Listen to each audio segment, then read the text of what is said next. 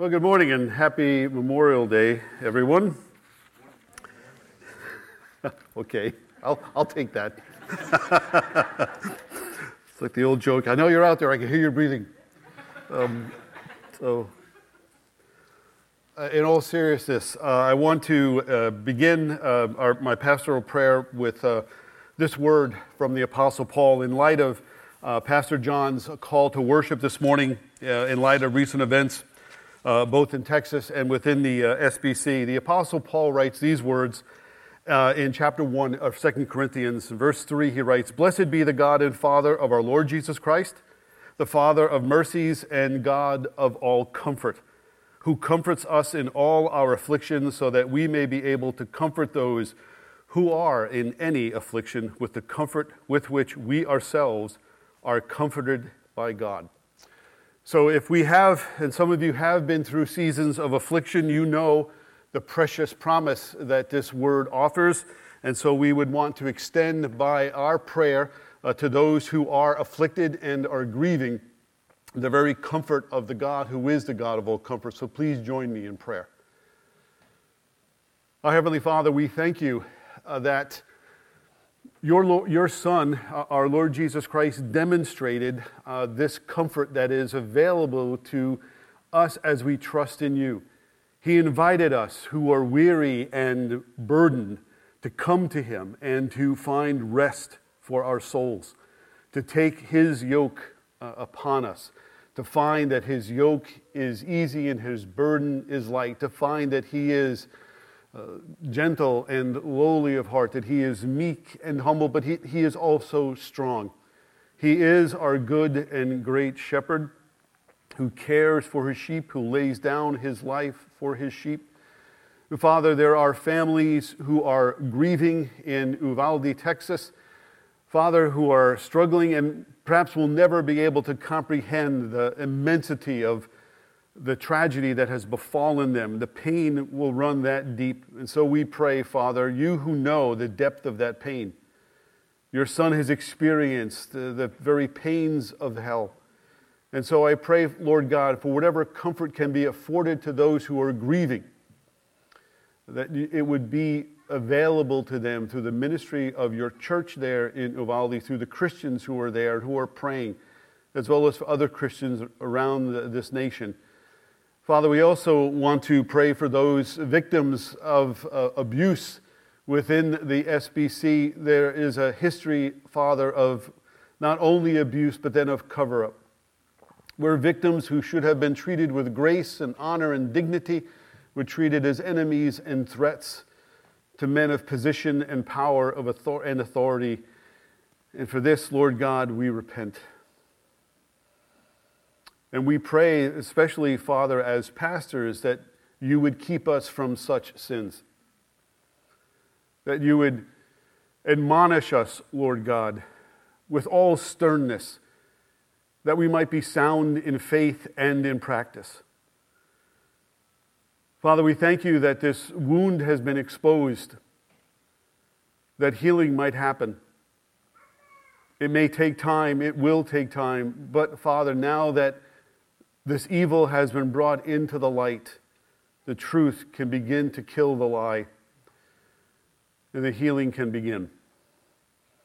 We thank you for the power of your word, not only to expose darkness, but then also to hold out, as our brother Randy has mentioned to us, that word of life that keeps us from stumbling, that allows us to stand firm and to find a place of comfort, of grace and mercy, of healing and recovery, and even of reconciliation, of forgiveness.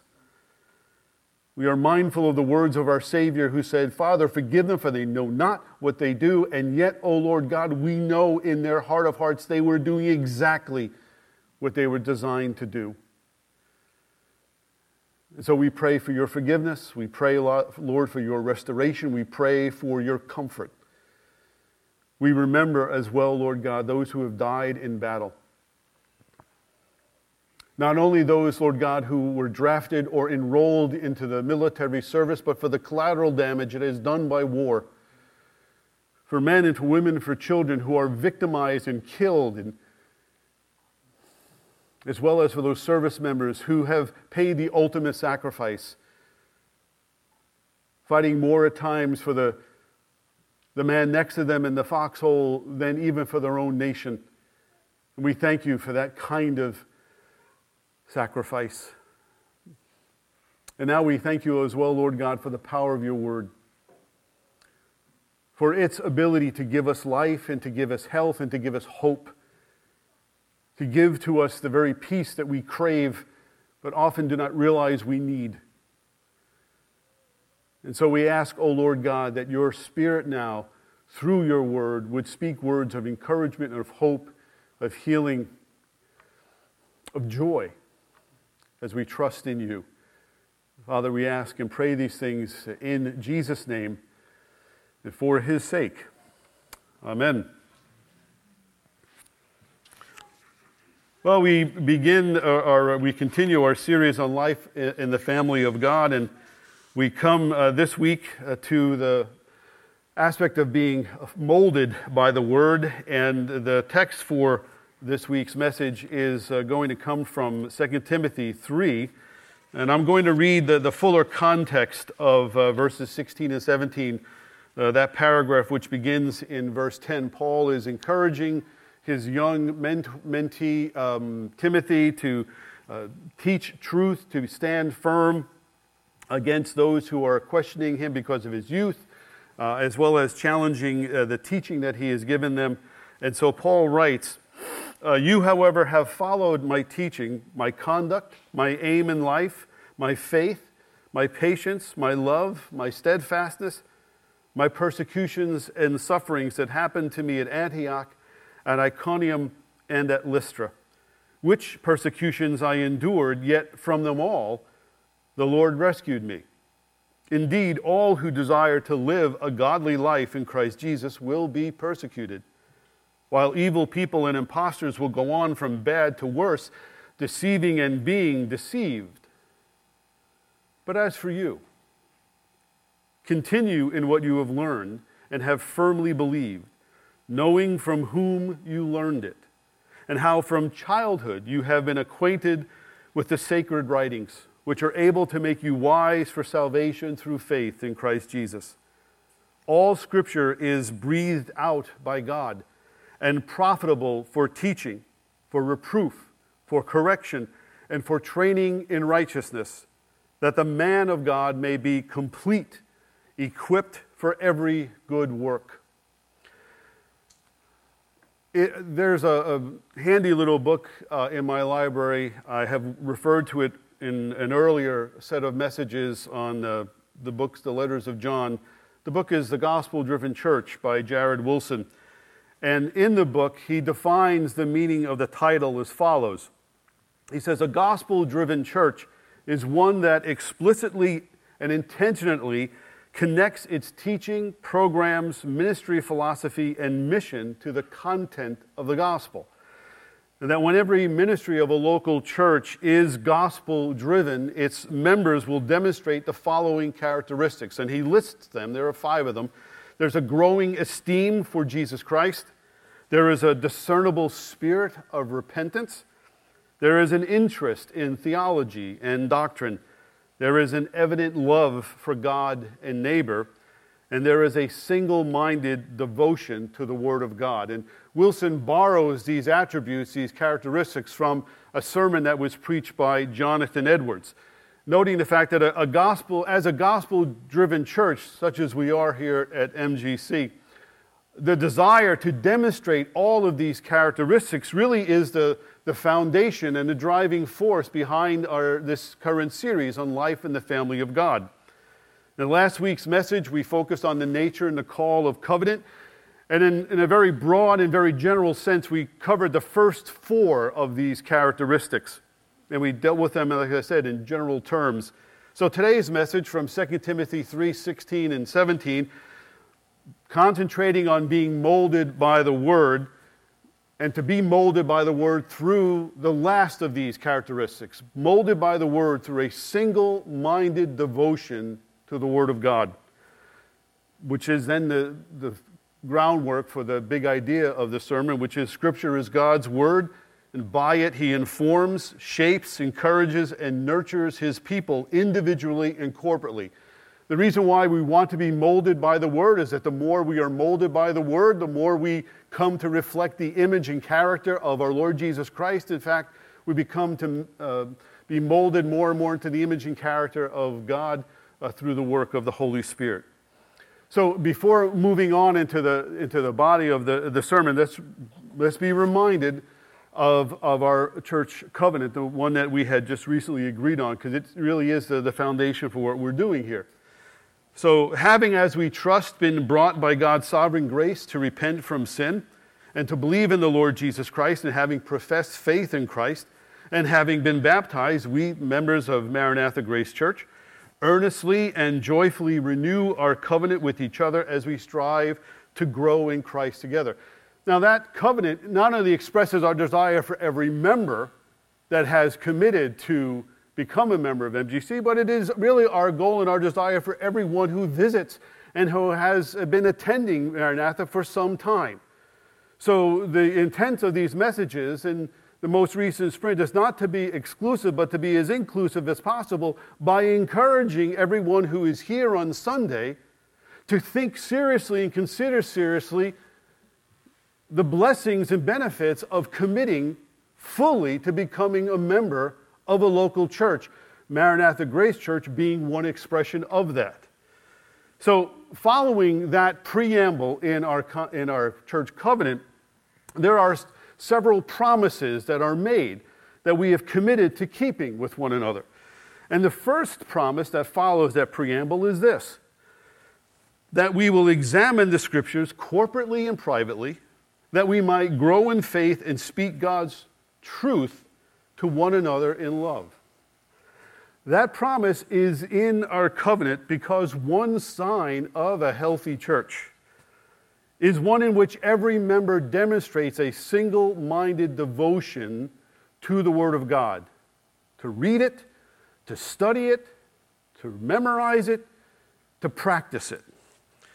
We preach from the Bible, obviously, because we believe it to be the source of our spiritual growth. It's our spiritual food. It's our bread and our wine. It's the thing that nourishes our soul and encourages our heart, transforms our mind. We study the Bible because we believe in it God has given us everything we need for life and for godliness. And we obey the Bible because we're convinced that it is the God-given, Spirit-inspired, Christ-embodied, sufficient, powerful, and authoritative standard for faith and practice. That is our encouragement to anyone who walks through the doors and enters into this worship center. That you would make the Word of God the foundation for your life. That your single-minded devotion to it would inform and instruct everything you do. Because we believe that the Scripture is indeed the breathed-out Word of God. And as such, we are to be molded by it and not by culture. That we are to be molded by the Scripture, not by our personal preference. That we are to be molded by Scripture because Scripture is the very means by which God molds us into the image and likeness of His Son, our Lord Jesus Christ. So once again, the big idea, Scripture is God's Word, and by it He informs, shapes, encourages, and nurtures His people individually and corporately. And in 2 Timothy 3:16 and 17, Paul gives us 3 reasons why we need to demonstrate a single-minded devotion to the Word of God. He notes, first of all, there is the divine origin of Scripture.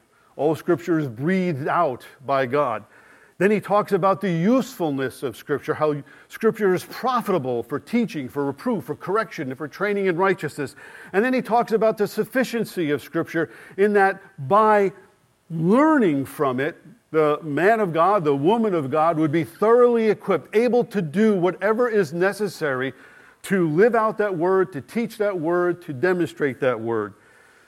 And according to one commentator, reading through 2 Timothy 3, when you come to verses 16 and 17, those verses, he says, are dropped like an anvil in the middle of Paul's conversation with Timothy in 2 Timothy 3.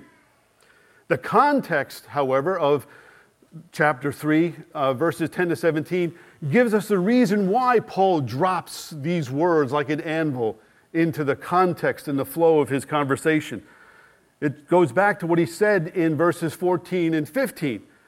But as for you, he says, this is Timothy, you continue in what you have learned and have firmly believed, knowing from whom you've learned it, and how from childhood you have been acquainted with the sacred writings, which are able to make wise for salvation through faith in Christ Jesus.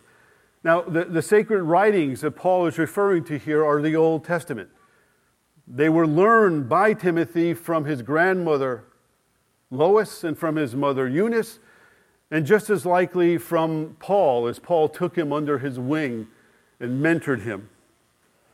Knowing that Timothy is facing intense pressure from false teachers, knowing that Timothy is also facing the pressure of being a young man in ministry and thereby struggling with those who are looking down upon his youth, Paul drops these two verses, 16 and 17, like an anvil in his conversation to remind Timothy and to emphasize to him the strength and the power and authority that, Timothy, you may be quaking in your boots, you may be shaking in your heart when you stand up to preach, but understand that you are preaching an all-authoritative, all-powerful, all-sufficient Word of God, and the power depends not on your courage, but on the power of the Word that you preach. So when you engage someone at work or in your neighborhood or across the kitchen table or at a family gathering with the Word, it's not your bravery, it's not even your wittiness or intelligence that is the issue, it's what the Word says. And we're called to engage people with the Scripture. And Paul wants Timothy to have that same degree of confidence, that you may not be able to say it in such an eloquent way as you would want, but if you are saying and teaching from the Word of God, the Word itself has power in it. It has light, it has truth because it is light and it is truth. And so he wants Timothy to be molded by the Word before he goes out to mold others with it. And to be molded by that single-minded devotion to its divine origin, its usefulness, and its sufficiency. Now let's look at that. Let's look at the divine origin, the way Paul references it here. All Scripture is breathed out by God. Some other translations will say all Scripture is breathed is the breath of God or is inspired by God. God breathed or breathed out is a better translation, because by declaring Scripture to be breathed out by God, Paul is not referring to the method by which Scripture is inspired, but to its source. So that every word of Scripture originates in the mind of God and is communicated by His Spirit through human authors. Scripture's ultimate origin is God. It's His Word. Some have pointed out that this expression that Paul uses, breathed out by God, if you are a Greek nerd, theopneustos, right? God breathed. That some will point out that's the only time here in 2 Timothy, the only time this phrase appears in the Scripture. However, there is evidence within the New Testament that the authors of the New Testament believed that the words that they were writing were in fact God-breathed. And the words of the Old Testament were God-breathed as well. Peter says this in 2 Peter 1:21. He's talking about the Word of God. He says, "For no prophecy was ever produced by the will of man, but men spoke from God as they were carried along by the Holy Spirit." So it wasn't a matter, the Scripture wasn't composed by a bunch of guys who got together in a smoke-filled room somewhere after the Council of Constantinople and said, hey, let's get together and write a fantastic book. And while we're at it, let's write it so that everyone that we would want to imitate in the Bible is actually a person with feet of clay. That's not how you write a word that's going to be humanly inspired. The Word of God is finds its origin in God, breathed out by His Spirit, communicated through human authors. How do we know this? Well, Peter says as much again in Acts 1:16. He's speaking in Acts 1:16 about Judas's betrayal of Jesus. When he stands up and he tells the other apostles, he says, brothers, because they're all sort of down in the dumps about what had happened and what do they do now. And he says, brothers, the scripture had to be fulfilled, which the Holy Spirit spoke beforehand by the mouth of David. So he's attributing divine authorship to the Old Testament through David. And then again in Acts 4:25, immediately after Peter and John are released, and they return to the disciples and they share what the high priests and the officials have told them. Luke tells us that all those who were gathered in that room lifted their voices together to God and said, Sovereign Lord, who made the heaven and the earth and the sea and everything in them, who through the mouth of our father David, your servant, said by the Holy Spirit, and then they quote Psalm 2, verse 1. So the sacred scriptures that Paul refers to, of which he reminds Timothy, are the Old Testament, inspired by God through the Holy Spirit. He also tells Timothy, they are able to make you wise for salvation through faith in Christ Jesus. Remember, too, that on the road to Emmaus, when the two disciples are encountered by Jesus and they are down in the dumps, they are depressed because they really thought Christ was the answer, the Messiah, and they are grieving his death, and their hope is dashed. It's Jesus who says, don't you understand these things had to happen? And then Luke says, beginning with Moses and the prophets, Jesus explains to them everything about himself. So everything in the Old Testament is inspired by God to lead us to Christ. Everything in the New Testament is inspired by God, again, to exalt and to lead us to Christ.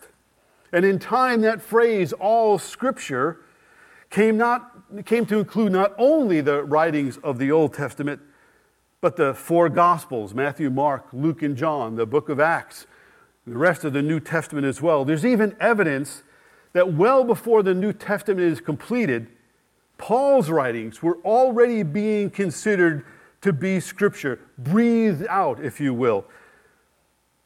Bold statement. How can I say that? 2 Peter 3 is how I can say that. Because at the end of that second letter, Peter is encouraging faithful living among his readers, knowing that they are scattered around the world at that point, awaiting the time of Christ's return. Peter says, what kind of people ought you to be, knowing that Jesus is going to return? He says, you need to be patient. You need to be patient like Jesus is patient. He tells them, and count the patience, this is verse 15 of 2 Peter 3, count the patience of our Lord as salvation, just as our beloved brother Paul also wrote to you according to the wisdom given him, as he does in all his letters when he speaks in them of these matters. There are some things in them that are hard to understand, which the ignorant and unstable twist to their own destruction, as they do the other scriptures. Strong evidence. The Bible also tells us that God has chosen to reveal himself through nature in the things that have been made, as Paul says that in Romans 1, as well as through our own human moral awareness. Our sense of right and wrong is God's way of communicating to us through our conscience. And additionally, and more importantly, the Word of God is God's chosen method of communicating and revealing the way of salvation, redemption, and the forgiveness of sins. We learn about our own sinfulness and the path to redemption by listening to the Word of God. Remember in Acts 16, when Paul is preaching there, I think it's in Philippi, and he's by the river, and there are some people who are listening, and one of the people listening is a woman named Lydia. And Luke says that as Paul is preaching the gospel, he says the Holy Spirit opened her heart to receive the word. We sang about, God, plant your word in us. That's how he does it. The preaching of the word, the Spirit opens our heart, plants the word of truth within, and then draws us irresistibly to the throne of grace where we might acknowledge our sin and confess faith in Christ as Savior. That special revelation, if you will, is a work of God, the Holy Spirit, through the preaching of the word. I have a very good friend who lives in Beverly, Massachusetts, who shortly after he and his wife gave birth to their first child, the child was born prematurely. And my friend was at his mother-in-law's house. His son was in the hospital, hooked up to all sorts of tubes, as you might imagine, in the neonatal unit. My friend, who grew up nominally going to church, I think as a Catholic, saw a Bible sitting on the coffee table in his mother-in-law's home. And just the thought came to him, there's a Bible. Maybe I should read it. And as he read, the more he read, not just that day, but in subsequent days, the more he read, the more the Spirit opened his heart and began to see who Jesus is, who he needs to be in Christ, and he was saved by reading the Word. There's power in that. Because it is divinely sourced. So how does the divine origin of Scripture help us to be molded by the Word? It would be arrogant of me to give you an exhaustive list, because there are volumes that are written on how this is done. But I'm going to give you at least 4 to get you started, all based on the Scripture. How does the divine origin of Scripture help us to be molded by the Word through a single-minded devotion to it? First of all, understand that the Word is the source of our life. Deuteronomy 8:3. Moses is talking to the people of Israel before they cross over into Canaan. And he tells them, he's talking about how God provided for them all the time that they were in the wilderness. And then in this very famous passage, which Jesus quotes when he is tempted, man does not live by bread alone, but man lives, how? By every word that comes from the mouth of the Lord.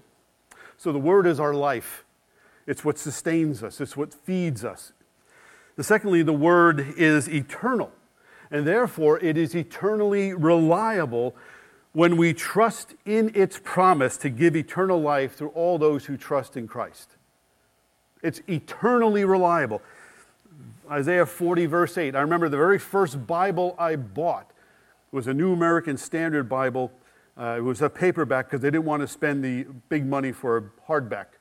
I was a young Christian. What did I know? But I remember it was the Lockman Foundation that published it, and the very first page, it had Isaiah 40, verse 8. The grass withers, the flower fades, but the word of our God will last forever. It endures. It's eternally reliable. And thirdly, the Word guides us through life, especially in those darker moments when it feels as though God has abandoned us.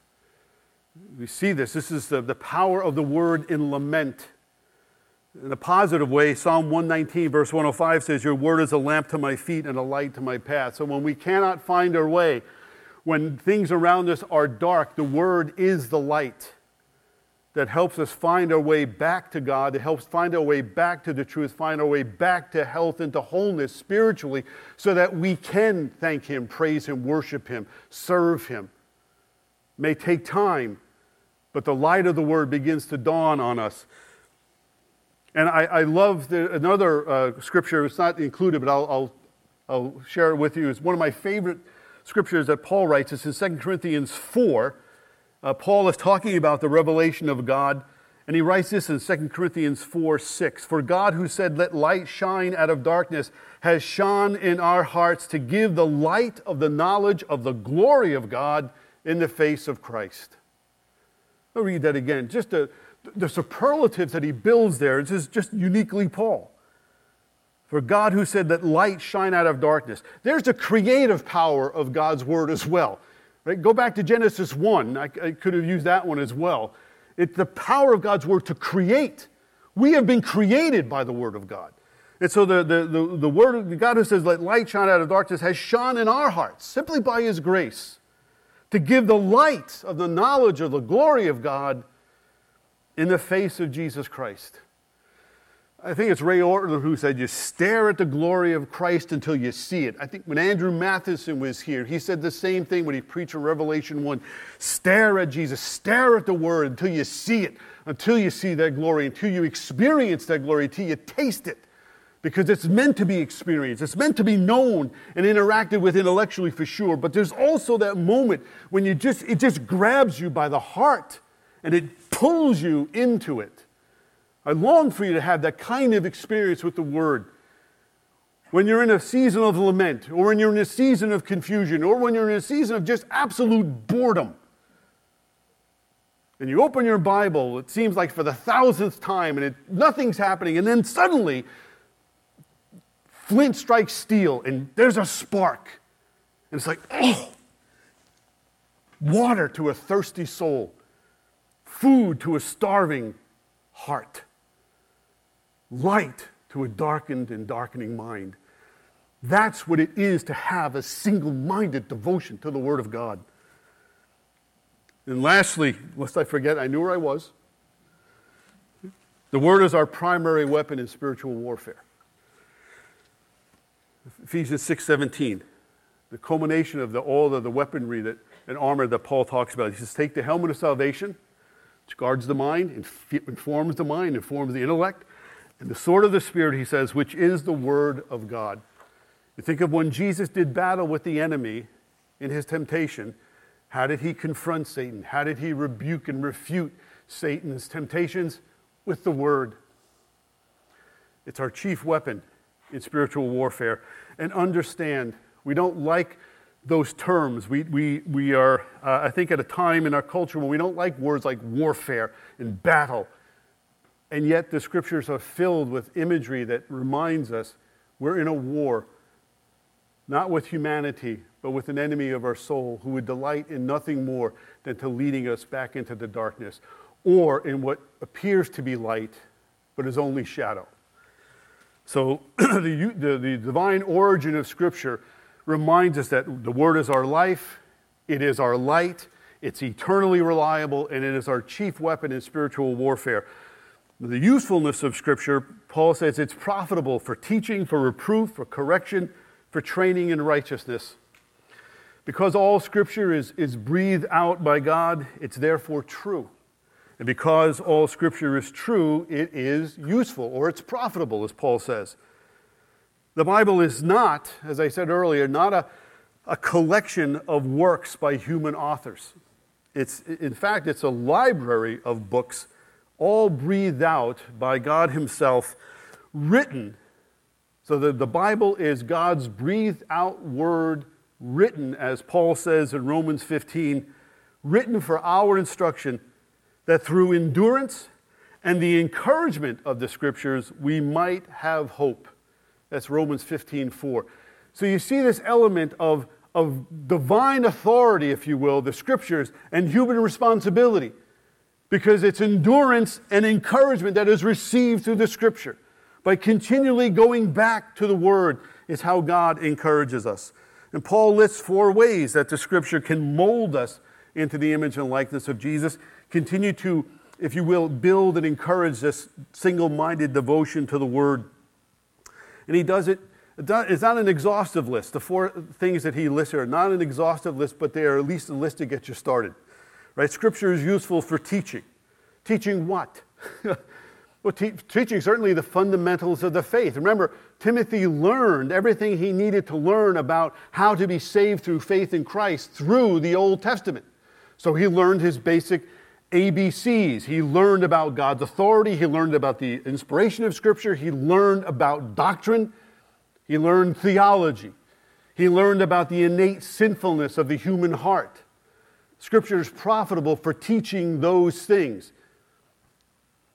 And parents, pastors, and Bible teachers must feed their heart, their mind, and their soul on the Bible before they teach it to others. In context, remember, Paul is reminding Timothy that his primary responsibility as the pastor of the church that he's overseeing is to know the Scripture and then use it to provide sound instruction in the gospel to his congregation. And there are at least then two things that are required in order to be able to use the Scriptures properly for teaching. One is, it should be obvious. You have to be born again. You have to have a relationship with Christ through faith in order to be able to understand the Scriptures and then teach it. And then secondly, you have to be molded by the Word first before you go out and attempt to mold others by it. Teaching the Bible is not a matter of do as I say, don't do as I do. Teaching the Bible is very much a matter of do as I say and do as I do, as I seek to follow Christ. So parents, we set that example for our children. Pastors, we set that example for our congregation. You go to work, you're dealing with people perhaps that aren't in relationship with Christ. Your life is a way of teaching. Your life is a way of instructing them in terms of how are you molded. And so it takes wisdom, it takes courage, it takes guidance and insight. We have included in our own statement of faith here at Maranatha what we believe about the Bible and why we believe it's important to believe the Bible. And just bear with me, I'll just read it so we just get a grounding. Once again, this is a way of reminding. This is from a statement of faith, summarized. I didn't include the whole thing. So we accept the Bible, including the 39 books of the Old Testament and the 27 books of the New Testament, as the written Word of God. The Bible is an essential and infallible record of God's self-disclosure to mankind. It leads us to salvation through faith in Jesus Christ. The Scriptures are the authoritative and normative rule and guide for Christian life, practice, and doctrine. They are totally sufficient and must not be added to, superseded, or changed by later tradition, extra-biblical revelation, or worldly wisdom. Every doctrinal formulation, whether of creed, confession, or theology, must be put to the test of the full counsel of God in Holy Scripture. So the Bible is our authority for everything pertaining to life and godliness. So it's useful for teaching. It's also useful for reproof. This is the other side of the coin of teaching. Because teaching requires us to give sound instruction, reproof requires us to expose teaching that is unsound, as well as those who are teaching unsound things. Reproof is how you go about showing a person who is teaching error how, where, and why they have wandered from the truth. Paul uses this very same word, reproof, in Titus 1:13. He instructs Titus, who is also a young pastor, dealing with some unruly fellows in his church. He says, I want you to rebuke them sharply, rebuke false teachers sharply, that they may be sound in the faith. That sounds harsh, and it's meant to be only for this reason, that those who need reproof for teaching bad theology need to be shown that their bad theology is creating in them an unhealthy spirit and will essentially infect the rest of the body. So it has to be dealt with in a very sharp way. We see this in Paul's own ministry. If you read Galatians 2 and read there where Paul confronts Peter publicly about Peter's behavior, where when the Jews would come from Jerusalem, Peter, who had formerly been eating with the Gentiles and having no problem with that, suddenly when the Jews came down from Jerusalem, the Christians there, Peter would excuse himself from the Gentiles and eat only with the Jews and ignore the very same people he had having a meal with before. And Paul says, what are you doing? You can't do that. He is so livid at Peter, he even threatens Peter with the loss of his own salvation because of his behavior. So the idea and the goal of reproof is not to punish, it's not to be vindictive, it's to restore, it's to reconcile, it's to straighten out. The problem, of course, is we live now in a very hypersensitive culture where words like reproof are viewed as weapons. And so practicing reproof, particularly in a church context, is risky business. But being molded by the word means lovingly confronting a brother or sister who is in error as well as teaching error. It also means responding positively when you are reproved by a brother or sister. Because to reprove someone, that's a daunting responsibility. Parents do this all the time, right? We have no qualm, if you will, reproving our children. Don't hit your brother. Right? Don't throw food at the table. Right? Watch your language. Right? We reprove our children. We reprove one another by reminding one another of what it means to practice the truth. To reprove someone, as I said, is a daunting obligation.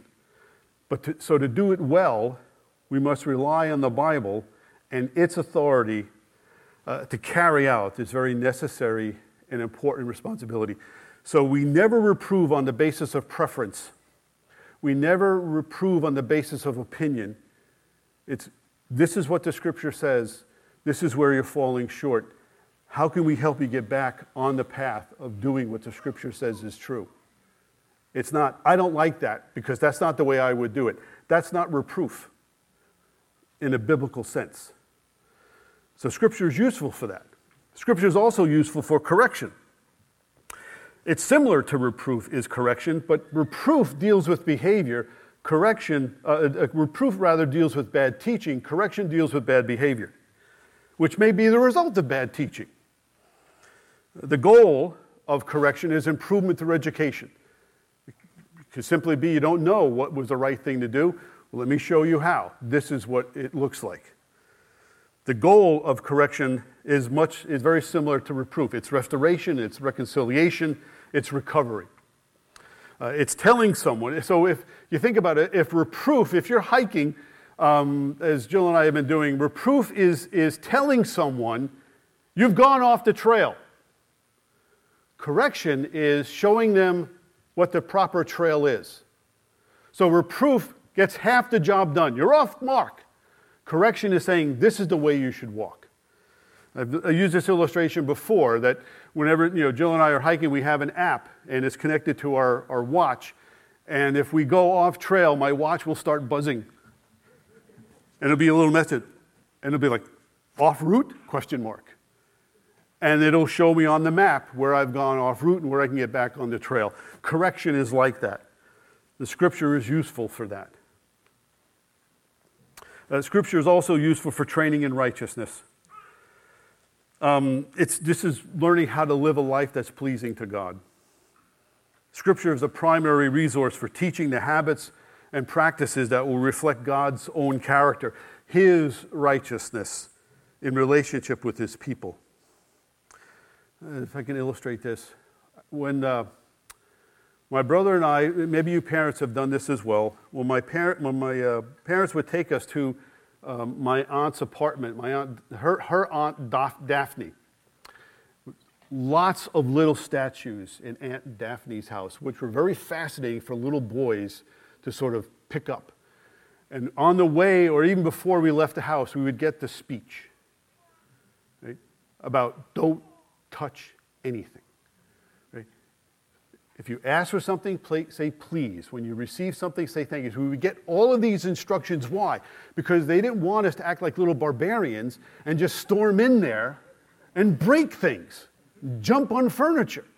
You can do that at home because no one sees you. But when you're out and about, you behave like this. That's training for righteousness. The Scripture trains us as so when you think of Jesus, when he's reviled, he didn't revile back. When he was slandered, he didn't slander back. He took it. And Paul talked about this when we went through this in Ephesians 4. It's learning how to speak the truth in love. So that our reaction when we are being reproved or are being corrected or when we have conflict isn't, right? Oh yeah? And then you're sort of, it's like almost arms down. I wasn't aware. How can I make it right? What can I do to be better at that? It's that kind of openness and vulnerability. So Paul is stressing that. And then the last part of it, all of this flows into the sufficiency of Scripture, that the man of God, he says, may be equipped for every good work. And Paul really just asserts here the outcome of all of those things: teaching, reproof, correction, and training in righteousness. The outcome of Scripture's divine origin and usefulness has this effect, that you will be thoroughly equipped, able to meet all the demands of life and ministry, and to rise to meet whatever challenge life will throw at you. And by every good work, certainly Paul means not only Christian behavior, but the ministry of the Word. And so he wants Timothy to be equipped. That's how we are equipped, through a single-minded devotion to the Word of God. Without wanting or intending to sound crass, the Bible, in other words, is kind of like a Swiss Army knife. Right? It has all of these little tools, big tools as well, that are very helpful. It's like a Holy Spirit-empowered multi-tool, because there's no occasion that it doesn't address, no need it doesn't speak to, no problem it cannot help us navigate to an answer, all through a single-minded devotion. Toward the latter part of the 19th century, there was a young man who was a pharmacist, a chemist in Brooklyn, New York. And like most young men of that era, wanting to make a fortune, had just heard about the discovery of oil in Pennsylvania. So he bought a ticket, went out to his little town in Pennsylvania to observe work on an oil well. And he noticed that as the workers were operating this well, they would take these drills out of the earth, and there was this black goo on the oil rig itself, and they would scrape this goo off, and then they would just put it in the bucket. And he asked the worker there, what is that stuff that, he said, well, they called it rod wax. And he said, really, just, if we don't scrape it off, it just gums up the machinery and just makes everything a mess. He said, but the interesting thing is, a couple of the guys, if they've gotten burned or injured or cut somehow, they take that goo, they put it on, and it's amazing. It heals incredibly fast. The young chemist got this idea. This is his ticket to fortune. So he asked for a bucket of the big black goo, and he took it back to his chemist shop in Brooklyn, and he began to refine it over a process of 10 years. And then he got it to the point where it actually was this clear jelly. But in order to convince other chemists in the area to buy it, he had to first prove to them that it worked. So he spent hours, days, and weeks cutting himself, burning himself with chemicals, and then putting this grease on it, which is Vaseline. Robert Chesbrough had a single-minded devotion to an idea, and he kept at it until he achieved success. We have a single-minded devotion to the Word of God. Our goal is to be successful in imitating Christ, following Him, witnessing for Him, giving glory to Him, to be molded by His Word that we might reflect His glory. You think about that. Let's pray. Our Heavenly Father, we thank You for the power of Your Word, that it is indeed God-breathed, eternally reliable, that it is sufficient for all our needs. And so we pray, Lord God, that we would be molded by Your Word through our study of it and our obedience to it, and that we would, in doing so, be inspired to share it. This we ask and pray in Jesus' name and for His sake. Amen.